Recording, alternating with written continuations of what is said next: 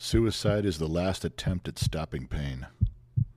Have you ever wondered what it feels like during those last few moments of desperation?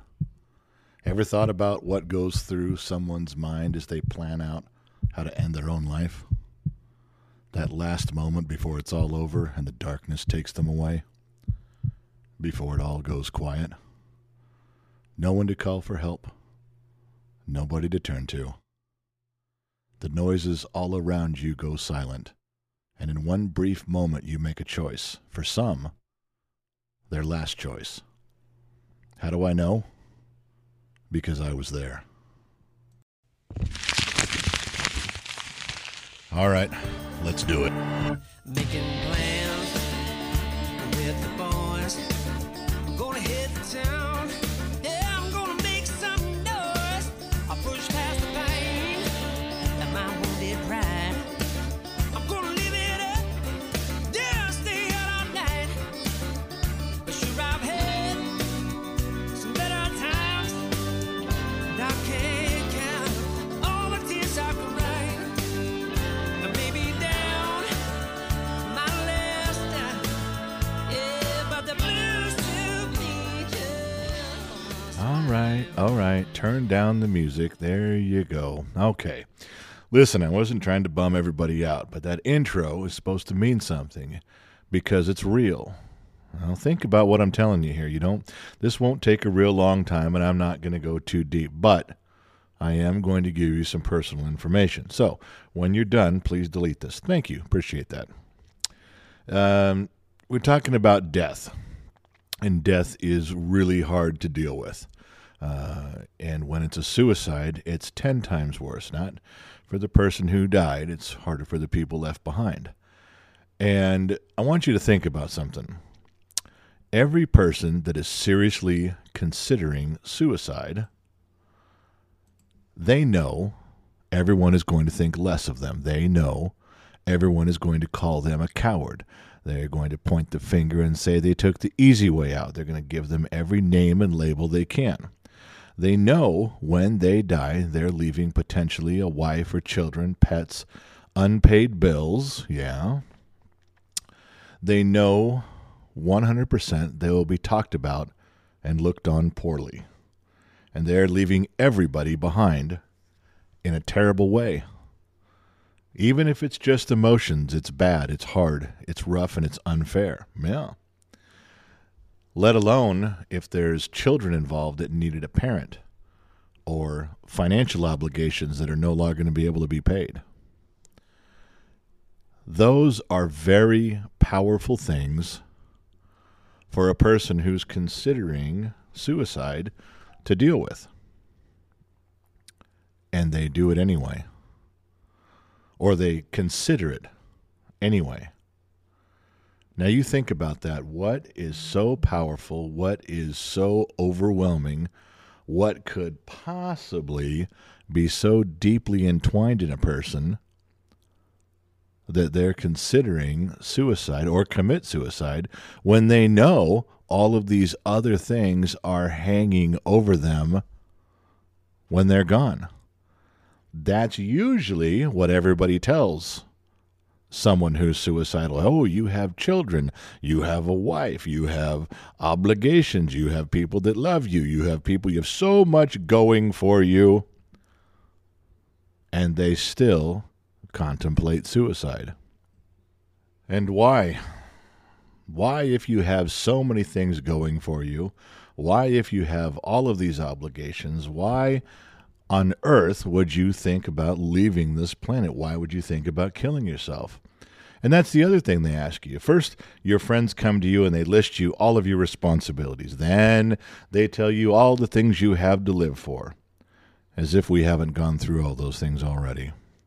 Then they sit you down and say, why? Why are you doing this? Why are you thinking about this? And it's impossible sometimes to put it into words. Now, I'm going to try. Because I've been there, I'm going to try to tell you.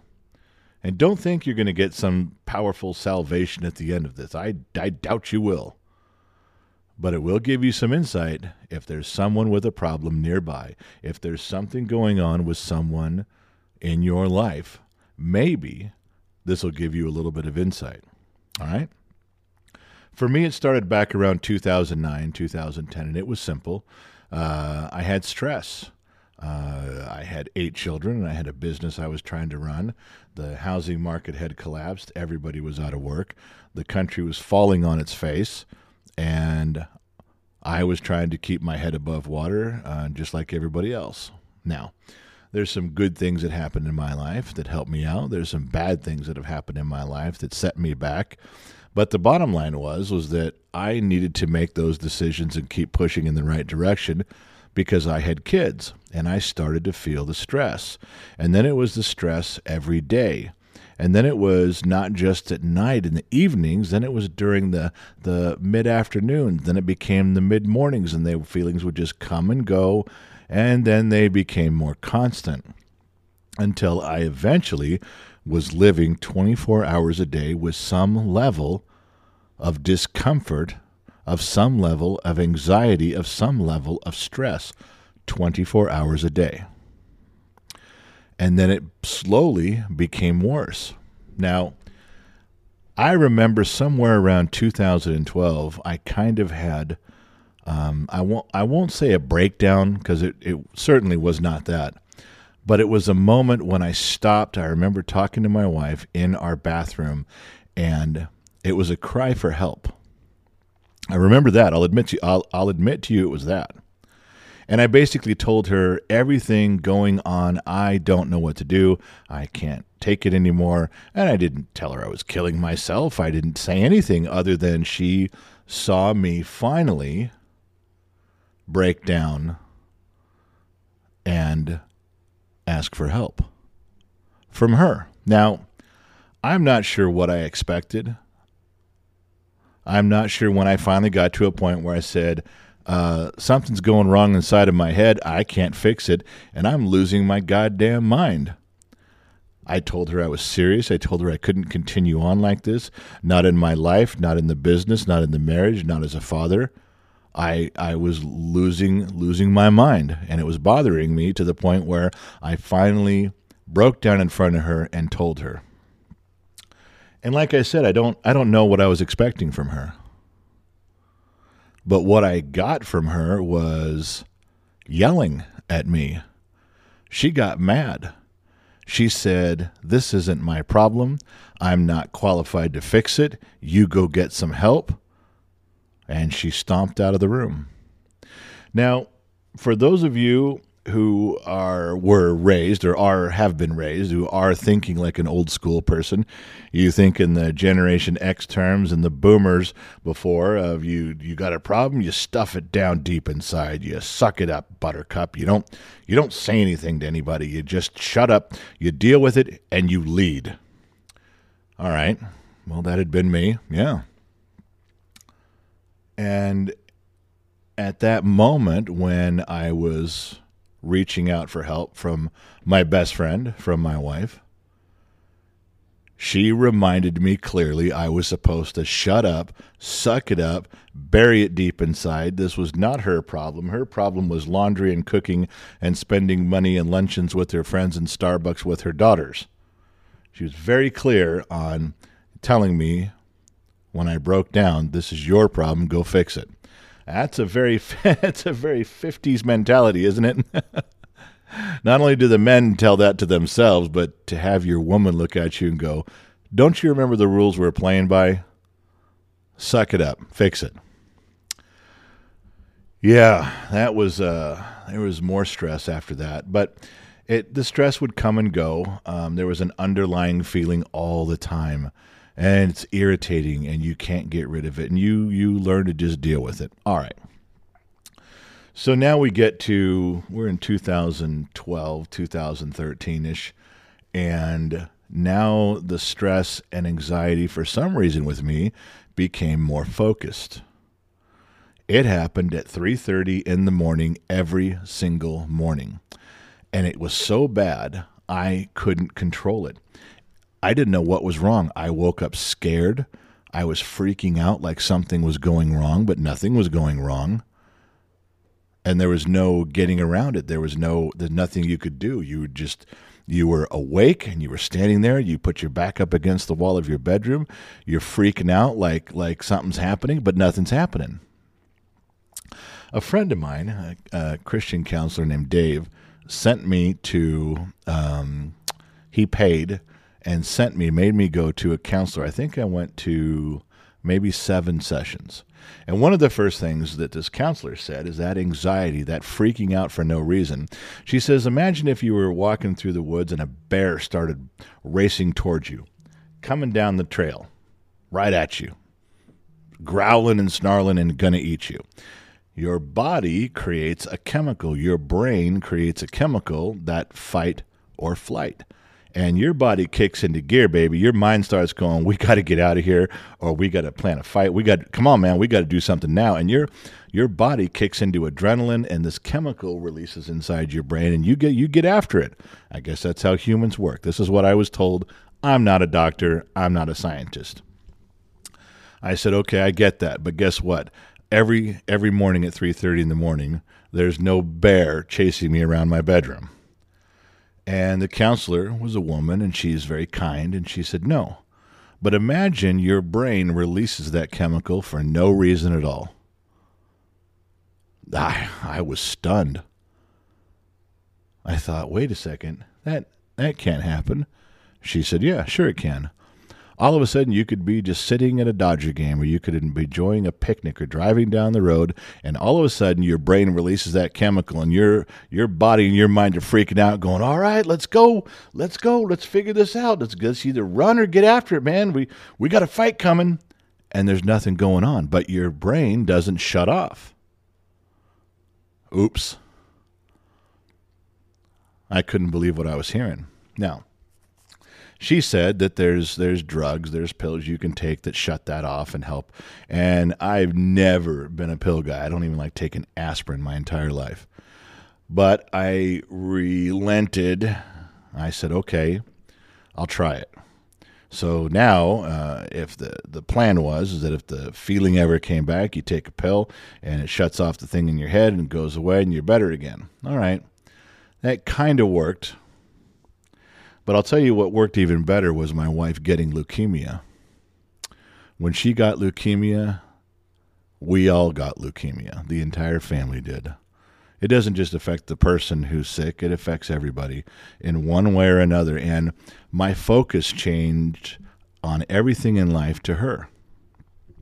And it was almost like for that 18 months that she was fighting for her life, I look back on it now and I don't remember ever having any severe anxiety.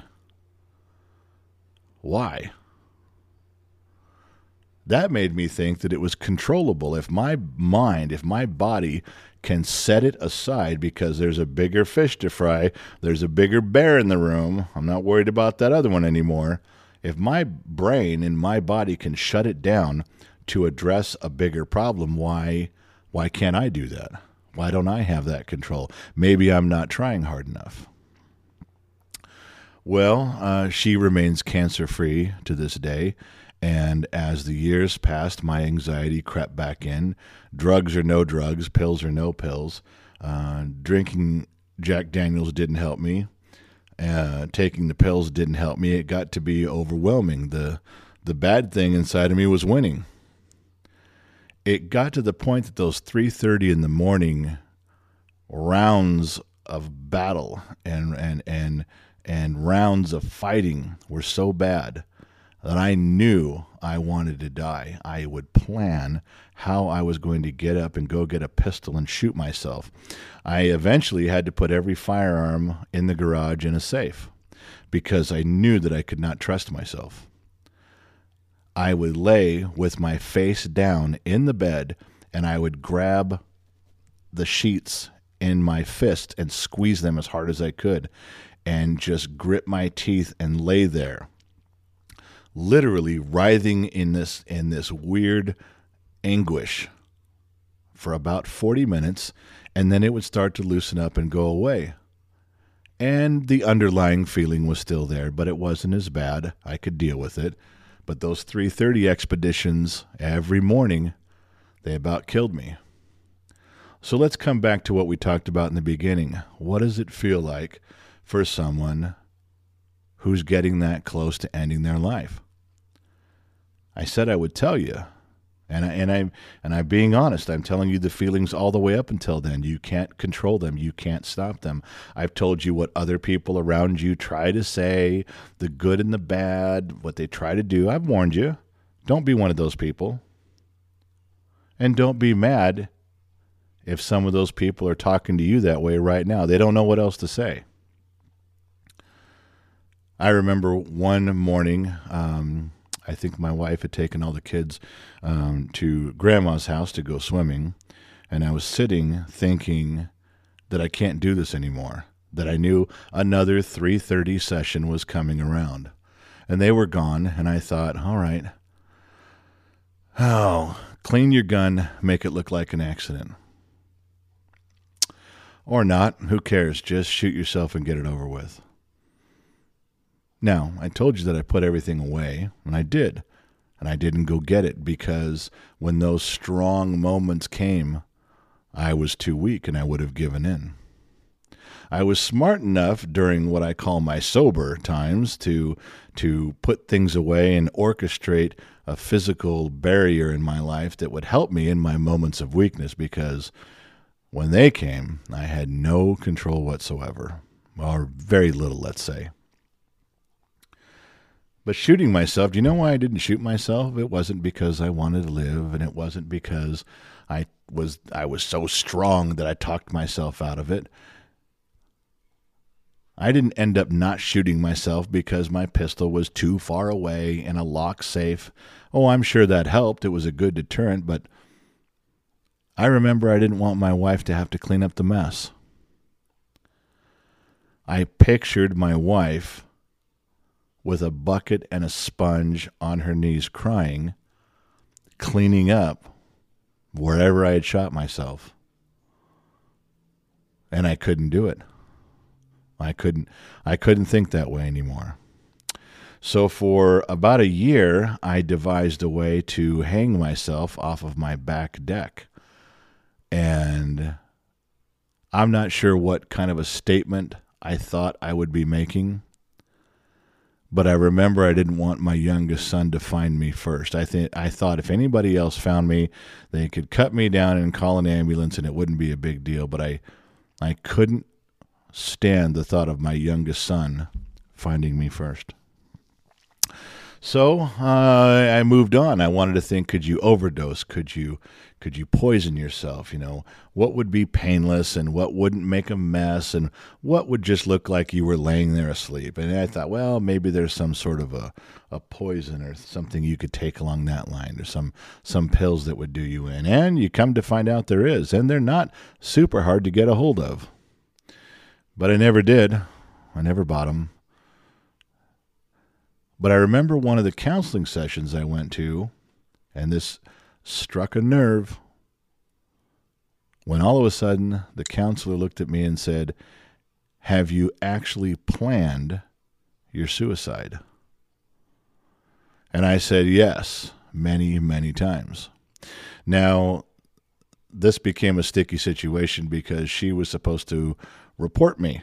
She was supposed to get me hauled away in handcuffs. I guess when somebody gets to that point where they're not just thinking about it, but when they're visualizing it, when they're actually planning it out, that's a sign. Apparently, that's a bad sign. And you're, as a mandatory reporter, you're supposed to say something. Come to find out, I think the dividing line was, in her mind, you know, did you want to commit suicide? Yes. How were you going to do it? I was going to hang myself. Did you plan out where and how you were going to do it? Yes, I did. Did you actually go get a rope that would hold you? Well, no, I didn't. No, I didn't. I didn't go get a chair to stand on either. Okay. I guess for her that was the dividing line. But when you're sitting there, often alone,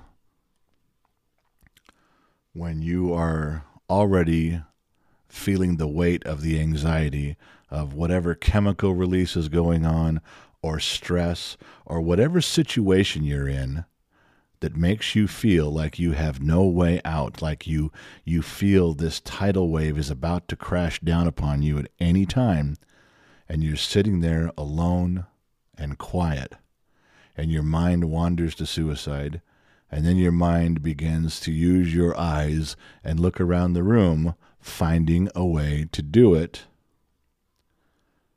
It's not scary. At least it wasn't for me. I wasn't afraid of leaving. I wasn't afraid of what was going to be said about me when I was gone. Oh, I knew. I knew all the things. We talked about it in the beginning. I knew. But the feeling inside, the anxiety, the stress, the overwhelming fear, maybe even guilt. I don't know what word to use to describe it. But it's your heart is pounding. Your eyes are swelling up. You want to cry. You want to scream. You want it to be over with. But you're not afraid. Or at least I wasn't. And there was no one to turn to. There wasn't anybody home. It was just me. There isn't anybody to reach out to. I mean, I could have made a phone call, I guess. But I wanted to go. Didn't matter the chemicals and the pills. It didn't matter the whiskey. It didn't matter the being alone. It didn't matter the consequences of my actions, scripturally and biblically. It didn't matter the damage to the children or the financial situation. I needed out. And I didn't care anymore who it hurt. I wanted out so bad that almost every waking minute of my life I was thinking about it. And when 3:30 came around, that was the big battle every day. I was exhausted after that 3:30 session came and went. Oftentimes I was sweating from just gripping the sheets with my face buried in the mattress trying to hold on. I look back and I can reason my way through it. I can tell myself everything that was right and wrong. But what I can't figure out is why it started. Was it age? When you get older, your eyes start to go bad a little bit. Your joints and your knees and your ankles don't work as well. Is that just a thing when you get older, when you get into your 40s and 50s? Is it just something that happens that your brain doesn't quite work the way it used to? And here's even the bigger mystery. Why did it go away? I haven't had those feelings now for years. Not even a little. I didn't train them to go away. I'm not taking pills every day. I'm certainly not drinking every day. Is it something you outgrow? Because my worldly circumstances have certainly been worse and better and then worse again. So it's not like, oh, you finally got things worked out and everything's okay now. No, that's not it. But I can tell you that feeling of dread and that feeling of despair is as real as any feeling you'll ever have any time in your life. It's like someone taking their nails down a chalkboard inside your head and you can't stop it. It's like someone poking you slowly with a knife, but you can't tell from where, but it hurts. So, where does this leave us? It just comes on slowly, then it comes on strong. Then it enwraps and engulfs your entire life, every part of your emotions, every part of your being. Nothing can fight against it. No one can help you reason it out. No amount of good things you're living for can stop you. No amount of bad things and punishments can stop you. Chemicals and alcohol, for me, worked for a little while, but didn't fix it. But eventually it did go away. And I'm all right now, and I can even talk about it without losing my mind. But let's get to the real point. let's get to the thing you've been waiting for this whole time. None of this conversation matters if you don't have a result. And more importantly, if you don't have a fix or a cure. Would you be happy if I said, I don't know what happened to me? I don't know how it got fixed? That would be disappointing. What if I didn't have a direct answer? Would you turn off the podcast now? What if I didn't have anything concrete? Well, fortunately, I do have something. I have one more piece of information to add, and you're not going to like it. A lot of you are guessing right now, shouting it out in your car as you drive. A lot of you are rolling your eyes already. But if I tell you that we can apply the scientific method to my answer, we can perform a little Sherlock Holmes and eliminate everything else as a possibility, then whatever's left must be true no matter how outrageous, right? If I tell you that going cold turkey and gritting it out didn't fix it, if I tell you alcohol didn't fix it, if I tell you every indulgence I could find on the planet Earth didn't fix it, and when I'm done trying everything, falling down, getting back up again, when I finally look up into the light and I stare at the one option left, the one thing that remained, perhaps we would all have to consider that was what fixed it. God. How many people turned off their radios right then? How many people are done right then? Oh, I know. Because you get pushed by people all along the way. That's one of the things that people beat into you. Oh, you have so much to live for. Your family, your good things, your bad things, your job, your car. You know, you don't leave people in. The whole thing comes in. What do they push right inside there? You should turn to God, and God can fix you, and God can save you. And it always is just another ridiculous thing that you don't want to hear, don't want to try, and doesn't matter. So I'm going to give you this at a little bit of an angle, okay?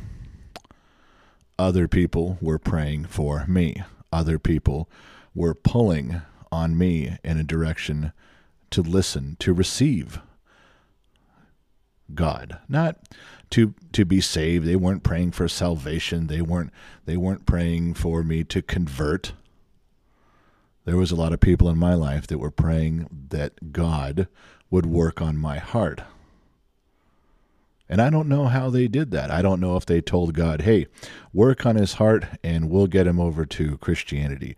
Relieve his anxiety and his suicidal thoughts, and he'll come around, God. He'll be a better person. I don't know if they prayed to God saying, please don't let this idiot off himself. He has children. He has a wife. There's people that depend on him. I don't know what they did. But in the end, nothing worked. In the end, nothing helped me. Except there was an uncontrollable peace that came over me from time to time that was completely 100% not my doing, outside of my body, that came to me in a way that I can't explain. All right, you want to call it supernatural? We can pretend there was aliens. We can pretend I was just having a good day that day. But the truth is when those feelings calmed me down, I remembered those calm days and those calm times and those calm feelings when I was losing my mind. I remembered, hey, there are normal days ahead of you. You just have to get there. There are calm feelings ahead of you. You just have to get there. And thinking about them made them happen more often. Thinking about them allowed them to show up with more consistency. I didn't do it. Not at all. So whatever deity you're praying to, and there's Hindus and there's Buddhists and there's Catholicism and Christianity, and there's a host in between. I'm not here preaching to you any gospel. I am telling you that when I have exhausted, and I did, every resource known on this planet, and nothing was working. Things took the edge off a little bit here and there. Every addiction I thought I could find or try, it helps you for a moment. And the one thing that came back to me, and I'll tell you, the guy's name was Dave. There was many helping and praying and pushing and wondering and trying to drag me across the finish line. But one man, his name's Dave, I won't give you his last name, quietly stood next to me every chance he got and never gave up on me and kept praying and kept dropping hints that God was working on me. I didn't believe it. In fact, most of the time I'd yell at him and tell him deliberately I didn't want to believe it. Didn't care. Didn't want to believe it. Wanted it out of my life. Wasn't going to happen. But like I said, in the end, what else could it have been? For me personally, we're just talking about my personal journey, giving you some insight. Those of you who have no idea what this is like, well, maybe I drew a picture for you. For those of you living with it, you're nodding your head and you're crying in your car on the side of the road going, holy shit, that's me. Yeah, because I did the same thing in the side of the road in my truck, listening to someone speak also going, holy shit, that's me. Believe me, I've been on both sides of the fence. So all I'm letting you know is a personal experience. What else could it have been? What else was there? What else was present in my life? What could it have been? Nothing. There was nothing else there. For me, that became the answer, and I didn't want it to be. I hated that as my answer. But when you lift your head up, you finally open your eyes, and it's bright, you start squinting. When your eyes come into focus, whatever you see that's left is the answer. I didn't know what it was going to be. I just knew that it was over. I knew that I had survived it. I knew that I had clawed my way back somehow, and I didn't know who to thank. I didn't know who to give credit to. I just knew a list of things that didn't work. I had a list, and it was written in ink, buddy. Those things were permanently in my ledger as things that didn't work. All that was left was some good people around me praying to God and a little bit of divine intervention. And I say a little bit because while it was a magnitude of times 10 on my end, in the scope of God, it wasn't even a millisecond or a grain of sand of effort from him. But I'm thankful he gave it to me. I'm thankful for that millisecond. I'm thankful for that grain of sand now. And that's it. I'm going to stop there. I don't want to talk about any deals that I made with God, any promises that I made, any deals that I said, well, I'm going to do this for you now that you did that for me. No, not. I'm stopping right there. That's it. Those are some of the feelings of despair when you're at your wit's end. Those are some of the roller coasters of emotions, some of the good days and bad days, and how you claw through them, and how close you get to not making it through them. And for me, in the end, after I tried everything, that was all that was left. That was the only explanation I had. And now you know. And why isn't it worth a try? Why not? Why not come clean? Why not do it on your own? You could. You don't always have to have people around you pushing you in that direction. You can just do it. You can do it from the side of the road in the car you're in right now. Come clean. Have a conversation. See if the minute you're done, you don't feel a little bit better. Now, I'm not saying you're fixed, and I'm not saying it's easy. I'm just encouraging you to try it. What do you got to lose? You can always kill yourself tomorrow. But today, you can have a few words. Maybe change your life. All right, music's coming up. I ran a little bit long, about 6 or 7 minutes longer than I wanted to. Apologies, sorry about that. This has been a topic you guys have asked me about, emails over and over and over. I've had phone call conversations, email conversations, text message conversations, and a few in person. So I thought I would come clean today and summarize for you. All right. I got to go. I'm out of here. I hope this wasn't too depressing. I hope it was a little bit enlightening. I hope there was something good you got from it. And I will catch all of you on the flip side.